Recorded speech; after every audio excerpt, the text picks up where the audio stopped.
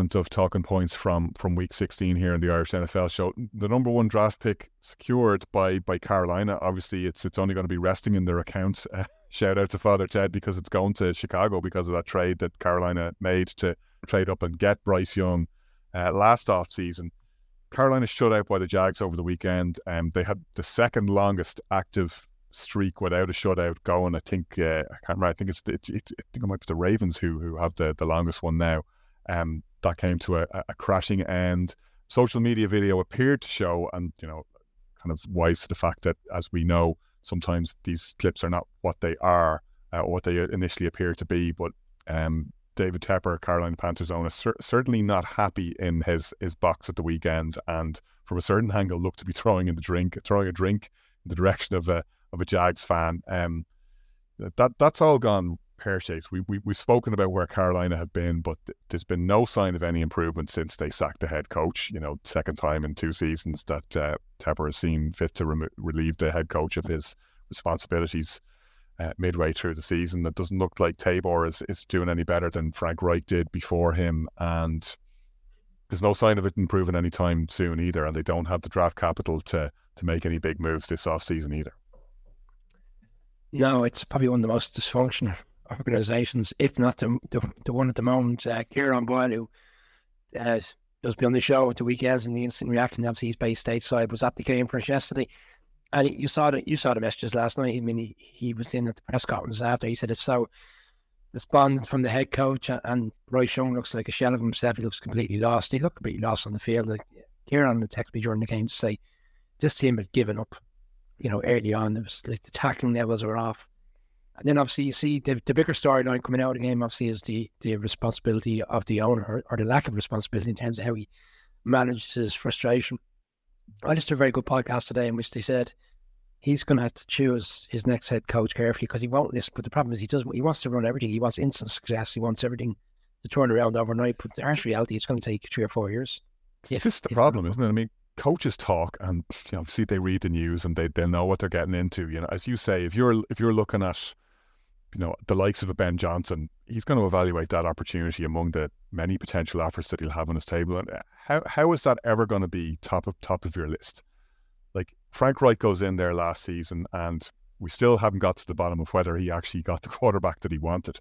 Like, last season, that looked like it might actually be a good landing spot if Tepper would stay out of your way, which turned out to be a big and completely implausible if, as things have panned out. But Bryce Young comes off arguably his best performance of the season last week, and things were looking semi-promising. They could well have taken down the Packers in that game and at least gone into this one with a little bit of momentum and a little bit more pride to play for. But now you're staring at it going, well, we're going to end up with the worst record in the NFL. We're going to end up with the 1 pick, and we don't even get the benefit of it.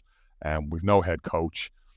They're thinking probably the same things we are. Like, who is actually going to come in and take this on next year? And are they going to be listened to? And are we going to be in exactly the same situation next year? And anybody who's in the position to force out is probably going to be heading for the exit door. Yeah, I think somewhere along the line, he's going to have to take advice from someone, whether it's someone outside the organisation that has a football in mind, or whether he recognises that the only true path to success now for this team is to bring in a head coach which has years of experience. And the obvious one is Bill Belichick. Now, whether Bill Belichick wants to go to Carolina and deal with an owner at his time of his career, an impatient owner, but it's a different team. But I think he needs someone that's going to go in and literally take over the entirety of the organisation. And seriously, that's what Belichick has been doing. Yeah. In New England, or maybe Ron Rivera goes back there. Would it be against the Rams' possibility he has another go going back to Carolina? It's a different experience. Obviously, Richardson was the owner at the time with Rivera, but he's going to need some strong-minded head coach like that, because the next person goes in. I suppose your obvious counterpoint here is, what I think of it, is Shane Steichen at the Colts. You get the right quarterback, you get the right coach, and it seems to have pulled them away from the centre of Jim Irsay gravity, and almost in spite of themselves, the Colts are actually succeeding, and they're 1 win away from the playoffs. Yeah, but true enough. Yeah, and the gas thing is Frank Reich was the one that was obviously relieved of his services there as well. It's a bit of a karmic copy. I mean, what I would say about the Colts is they've struck gold with an offensive type head coach there, and they're doing very good things with a deputy quarterback or a backup quarterback in Gardner Minshew. But defensively, for me, they seem a bit off.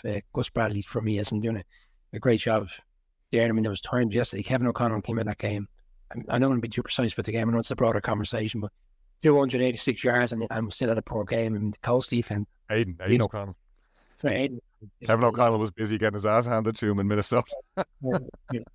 Well, but the Colts defense for me, like the Colts probably will. It's interesting to see who's going to be the favourite for that game at the weekend. We haven't had an opportunity to look at QuinnBet, like here's the Texans and Colts. Texans week 2, it seems like a long time ago. They, Richardson was the quarterback then, but they still put up 382 yards in that game on the Colts defense. And then you see the numbers yesterday. It strikes me as if the Texans with CJ Stroud go in there on Saturday night, which is obviously the game's early hours of the morning on Sunday. Maybe the Texans will outdo Stoichen, but yeah, look, you're right when he said, is he going to look at that and say, I don't know what the line on that game is, Brian, on QuinnBet. It's Texans -1. There you have it. That is a nail biter. Well, it goes to the conversation of, even the bookmakers are unsure who's the worthy favourite that game for a point game in a divisional game. It probably doesn't come as a surprise it's so tight, but you would expect the Colts to be, I would have thought, they're further down the road in terms of favouritism, bearing in mind they're at home. But it's going to strike me as they're looking at this defence and they're looking at can they manage CJ Stroud? CJ Stroud had a bit of a breakout game in week 2 against them with that 282 yards. I was looking at the numbers today. I'd be leaning Texans. I think, Steichen's done a great job. And to be many a mantle out there now, he's the type of guy we need to find the offensive coordinator-minded guys that can go and do it. But again, it doesn't necessarily work out because we saw what's happened over the course of the few years. But steady ownership for a lot of these guys will be key. And I'm sure that's what they're going to get in Carolina. But someone will take the opportunity. It's only 22 positions available. Brian, you got steady ownership and you got the GM that constantly gets the garlands in Howie in Philadelphia, and yet the Eagles they're in a quandary here. Now, look, we could all look very foolish and they go into the playoffs and they become a wrecking ball and maybe it all clicks into place just at the right time. But I don't know if there's any way to describe that game over the weekend than that they just wet the bed against the Cardinals. I mean, whatever late game heroics, Jonathan Gannon, curse of the old boy, rolling back into where he was DC last year, getting one over on his former boss, Nick Sirianni. All of that is in play. The Eagles had that one on lockdown. They'd just gotten a pick 6. Cardinals had handed them essentially a 2-possession lead, and they went to sleep. But I watched the game back in more detail this morning because I looked at it yesterday, and obviously you're constantly trying to keep an eye on the majority of the games. The Cardinals played really well in the first half. They drove down for the opening series, or took a field goal. They drove down the next drive into the red zone. Obviously, that becomes the pick 6, which Brown returns it for 99 yards. Julio Jones has 2 touchdowns, but by and large, the Eagles didn't do a lot. They only had 91 yards. If I'd have said to you before the game, it'd be 226 yards of total rushing offenses against 96, you would have said that's the Eagles all day long. And it wasn't. It was Connor and Carter. The tackling on the Eagles defense is abysmal. It was abysmal last week against the Giants.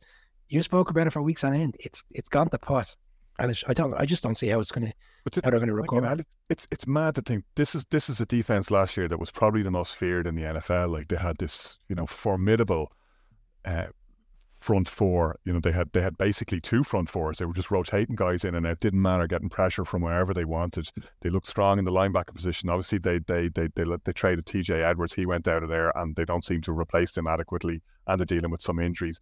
The secondary looks porous, as you say. The tackling. I mean, and the tackling is a good point, and you brought it up earlier, and it's worth returning to. Like I was watching the Steelers win against the Seahawks. And I know we'll get to that in a little bit more detail later on. But one of the things that was really notable to me was the Steelers' open field tackling is ferocious. Like, talk about flying to the ball. Like they lower the boom on people every single snap. Nobody gets by without getting hit hard. They don't tend to miss tackles.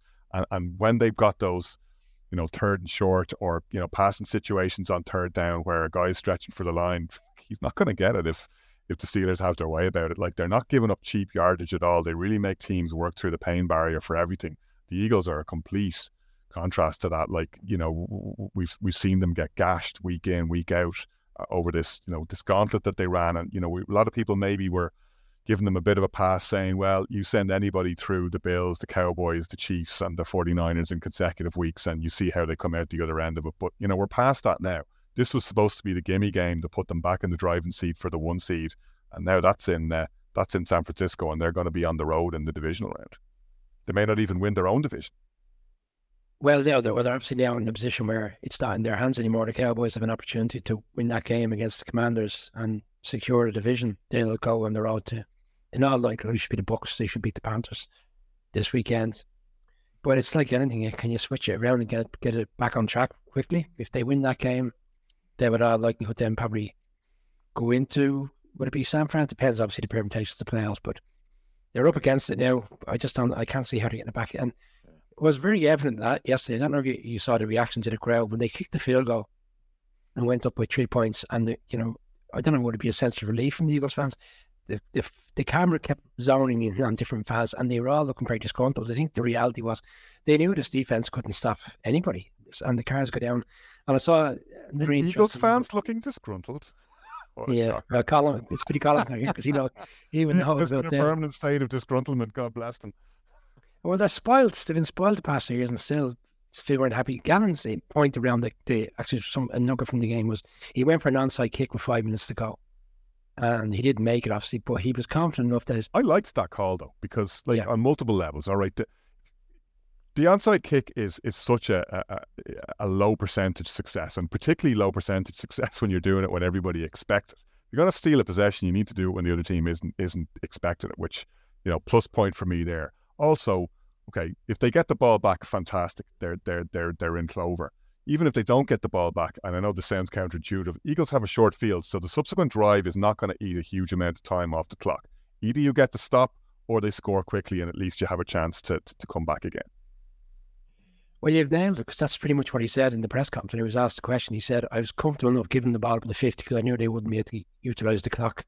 There were advantages where he said, where if we had got the ball off the onside kick, we felt we could have utilised the clock better and ran it down because we were running the ball so efficiently between Carter and Connor, and they were breaking tackles all day long, that they would have put themselves in a real strong position to get that clock down to maybe below 2 minutes and get a touchdown, because he was confident that the team would score a touchdown, where you couldn't have any confidence in the Eagles the way they were playing.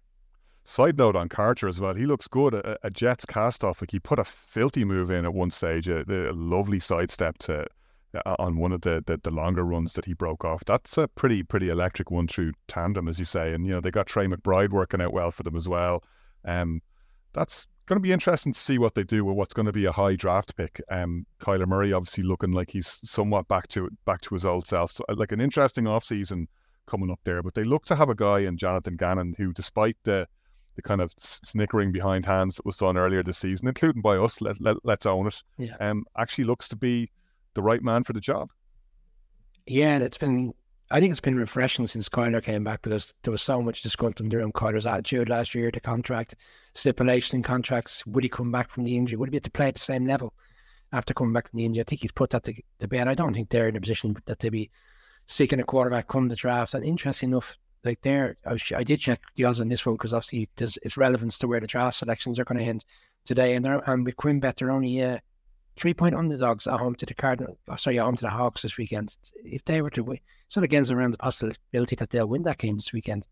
I think they look like they're going in the right direction. And what I did really enjoy was actually Austin Ford, the GM, on the pitch after the game. I don't know if you saw that coverage. He was high-fiving all the players.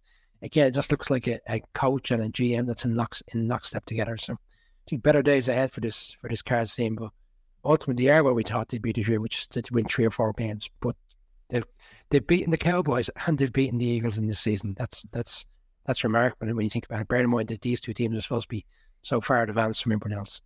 Well, speaking of the Cowboys and teams who are where they are, they did win against Detroit. One of the most bizarre endings we've seen to a game in a season that has had plenty of bizarre endings, but one of the most bizarre endings we've seen to a game in a long time. It's not a victory that inspires a huge degree of confidence in the Cowboys. And, I hate to keep coming back to this talking point, but Cowboys, probably Dolphins are another team in that boat. You keep looking at them going, every time I think I can trust you, you go and do something like this and come up small. Yeah, it didn't surprise me the game was so close, though. Never mind. No, we both selected the Cowboys, and Colin went to the Lions. He thought the Lions would have more than enough. I mean, when I watched the game on Sunday morning, it struck me as a game that was putting me a ding dong and would come down to the end. Now, unfortunately, for fans, we're getting away from the game itself because of what happened and how the manner of the game. When I want to call it as well as, and I'm getting so old school, I'm thinking bang my head against a brick wall, just an analytic stuff. Like Dan Campbell, he forgo a 3-point field goal early on in the game. That 3 points in the fourth quarter would have been crucial in the manner in which the game ended. They would have won the game. And it strikes me as a game when you know the game is going to be close. It's different when you're playing a game where you're up by 10, 13 points. Yeah. Okay, I won't go for it. I'll try and put the hammer down here. In a game that's going to be so tight towards the end, the 3 points, I said it a few weeks ago, Sean Payton recognised this team as how to manage a game. I know that Broncos haven't had the best seasons. He managed the game in sense. I'll take the 3 points here. They will be valuable come the fourth quarter. Those 3 points would have been valuable. But that's lost because I do wonder about Campbell though is I think he clearly obviously studies the numbers and fair play to him on that because you can't be blind to the value of understanding the analytics, and for years coaches were making inefficient game decisions, and it eventually over the fullness of time they realised that actually smart people are smart, including Nobel Prize winners who've looked at all this sort of stuff and advise on what you should be doing with your fourth downs and what you should be doing with field goal versus potential touchdown opportunities. But one thing I wonder about Campbell, and we talked about this the other week when he put the ball in Jared Goff's hands. Do you remember when they had to make a first down? He called a pass on a 3rd and long, and Goff comes up big on it and makes the throw. And it was the week after he had a stinker against Chicago, actually, as it turns out, and thrown 3 interceptions and was looking kind of shaky.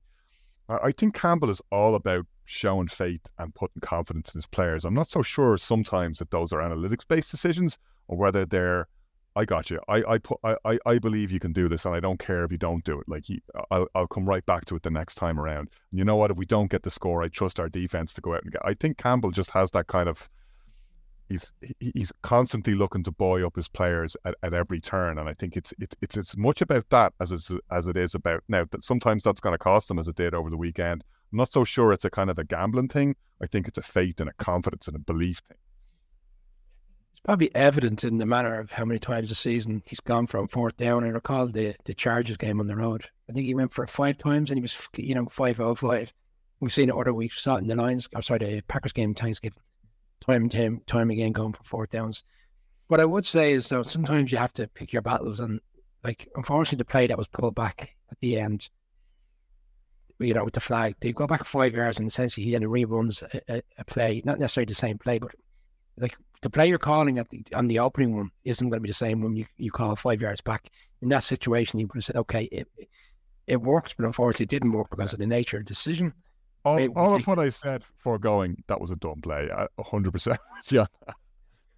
Well, just on the play itself, which, look, they've botched it up, and it doesn't look like that those referees are going to be in the playoffs, and they won't reap the rewards of getting their opportunities to referee a game in the playoffs. What I found really interesting was he actually, by all accounts, went and spoke to the referee before the game and said, if we have a particular play in the playbook for a 2-point conversion today, and it's going to involve offensive linemen, etc. And he said he had a bad feeling about it, so he actually went to the trouble of bringing it to the referee's attention. Should they run the play? And they ran the play, and it gets called. It just doesn't make any sense. But then, having gone back to 5 yards, that's when I think, okay, you pick your battles, you take the extra point, go to overtime. It hasn't materialised. And now, it's even more damning, because if they had won the game, they would have been the 2 seed. So on Sunday morning, you could still at any point decide, you know what, let's just take the pat and go for it in overtime. You don't have to go for it on 3 times for the 2-point conversion. Anyway, I don't think we want to spend too much time talking about the 2-point conversion attempt. One thing I did want to say about the Cowboys though is struck today reading Bill Barnwell's team of the year selection. He's 5 Cowboys on it, and I wouldn't necessarily argue with any of the selections he has. He's got Micah Parsons in there. That's a tick for me. CeeDee Lamb, yeah, he's had an outrageous season. Zach Martin, I can't remember who the other 2 are, but it underlined for me again that out of 22 roster spots, the Cowboys have effectively a quarter of them on his team. None of them that I personally would argue over, and people will go back and forth on some of the selections. But point for me was the talent that is in that building is off the charts, and they still haven't come close really to realising it. Like, yeah, they had that lengthy home game streak, and if they do end up winning the division, that's going to put them in decent stead for the playoffs, and maybe they'll avoid the banana skin that you've rightly called out, where you go away to Tampa or New Orleans or whoever wins the South, and you have as easy a road playoff game as you're going to get in the playoffs. And no disrespect to any of the teams in the South, but I think ultimately you can't wait for them to leave the room and for the adults to continue the conversation in the postseason. But Dallas potentially avoids that route if they get the division. But you're still in a tight spot in the playoffs. You think, show us something. It's again the same thing with the Cowboys year in, year out, and week in, week out. It's been this season. Just show us what you can do against one of the serious teams. Well, if you're looking at it right now, and I know you don't want to be hearing this because obviously your Bears have to play the Packers this weekend, but assuming the Packers take care of business, which I think is a big ask, bearing in mind how well the Bears are playing, in all likelihood would be the Cowboys hosting the Packers, and that's a game in itself. And if they were to win that, potentially they could have a rematch with the Lions again if the Lions were to take care of business. But again, you've been. Am I right in saying here? Somebody reminded me of this, that the Packers have never lost in Dallas in the playoffs. No, that is an accurate one. So there you go. And the last time obviously was the Aaron Rodgers wonder throw down the sideline to the tight end, leading to a Mason Crosby that walk-off field goal. But we are going back quite some Mason time. Crosby, 7 years. missed a freaking field goal, put the Bears eliminated the Bears from playoff contention. Yeah, tail. Even when they're not in Green Bay, they still hurt us. Yeah, well, that was interesting. That the way that one ended. The Bears unfortunately have got hot at the right time, but they've left it too